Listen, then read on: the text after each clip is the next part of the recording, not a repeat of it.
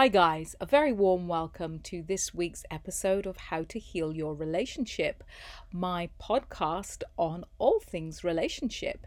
If you haven't tuned in before, my name is Aisha Walker and I am a relationship coach.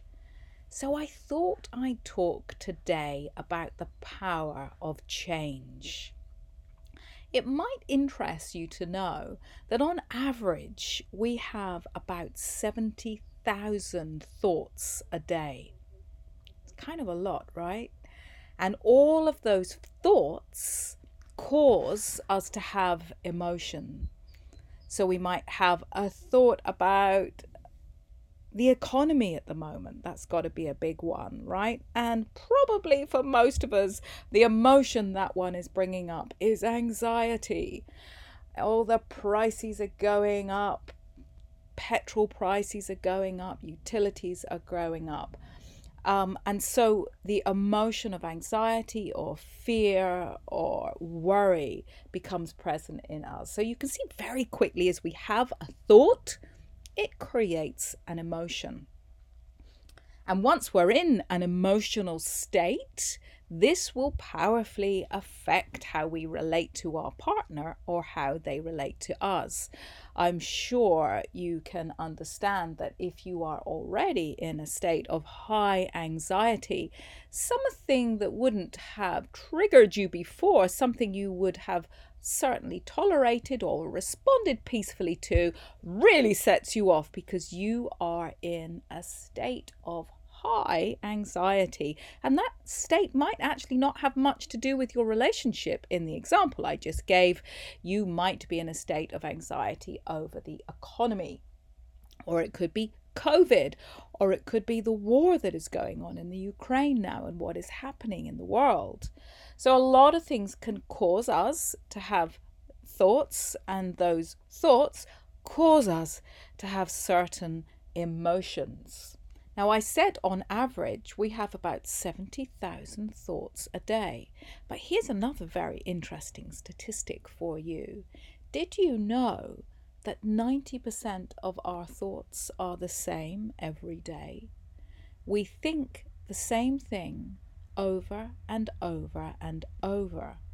Now, if you think the same thoughts every day, it's highly probable that you are going to cause the same emotions in yourself every day.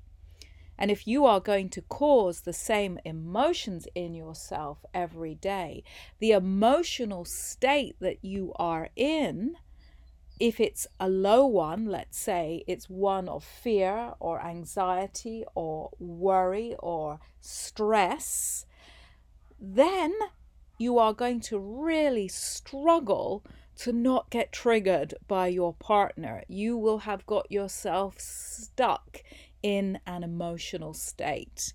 Now, you may, with your conscious brain, want to not get triggered.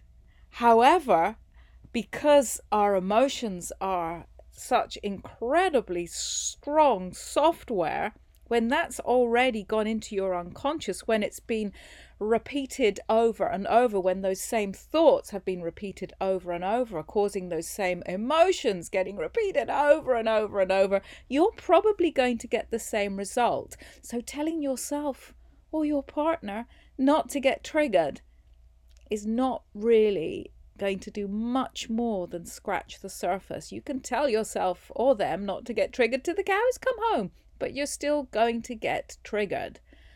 What will change that dynamic is to start thinking differently.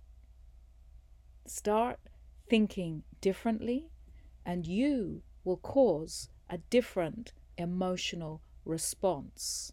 Cause a different, more uplifting emotional response, and then you will be in a much better position not to get triggered by your partner, or to trigger your partner if you see them stuck in their own emotional state.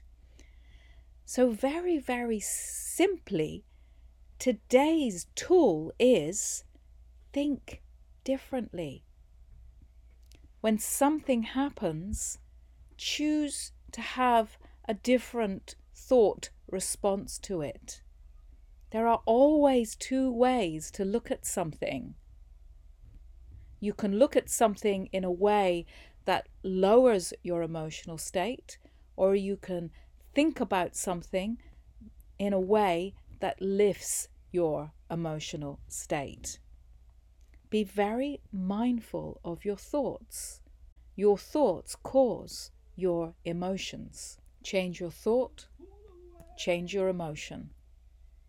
Repeat that different behavior, repeat that new way of thinking, and then that starts to become your new software, your default response.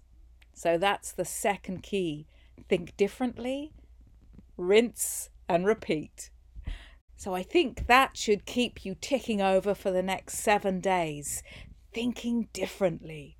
Until we speak again, have an amazing week.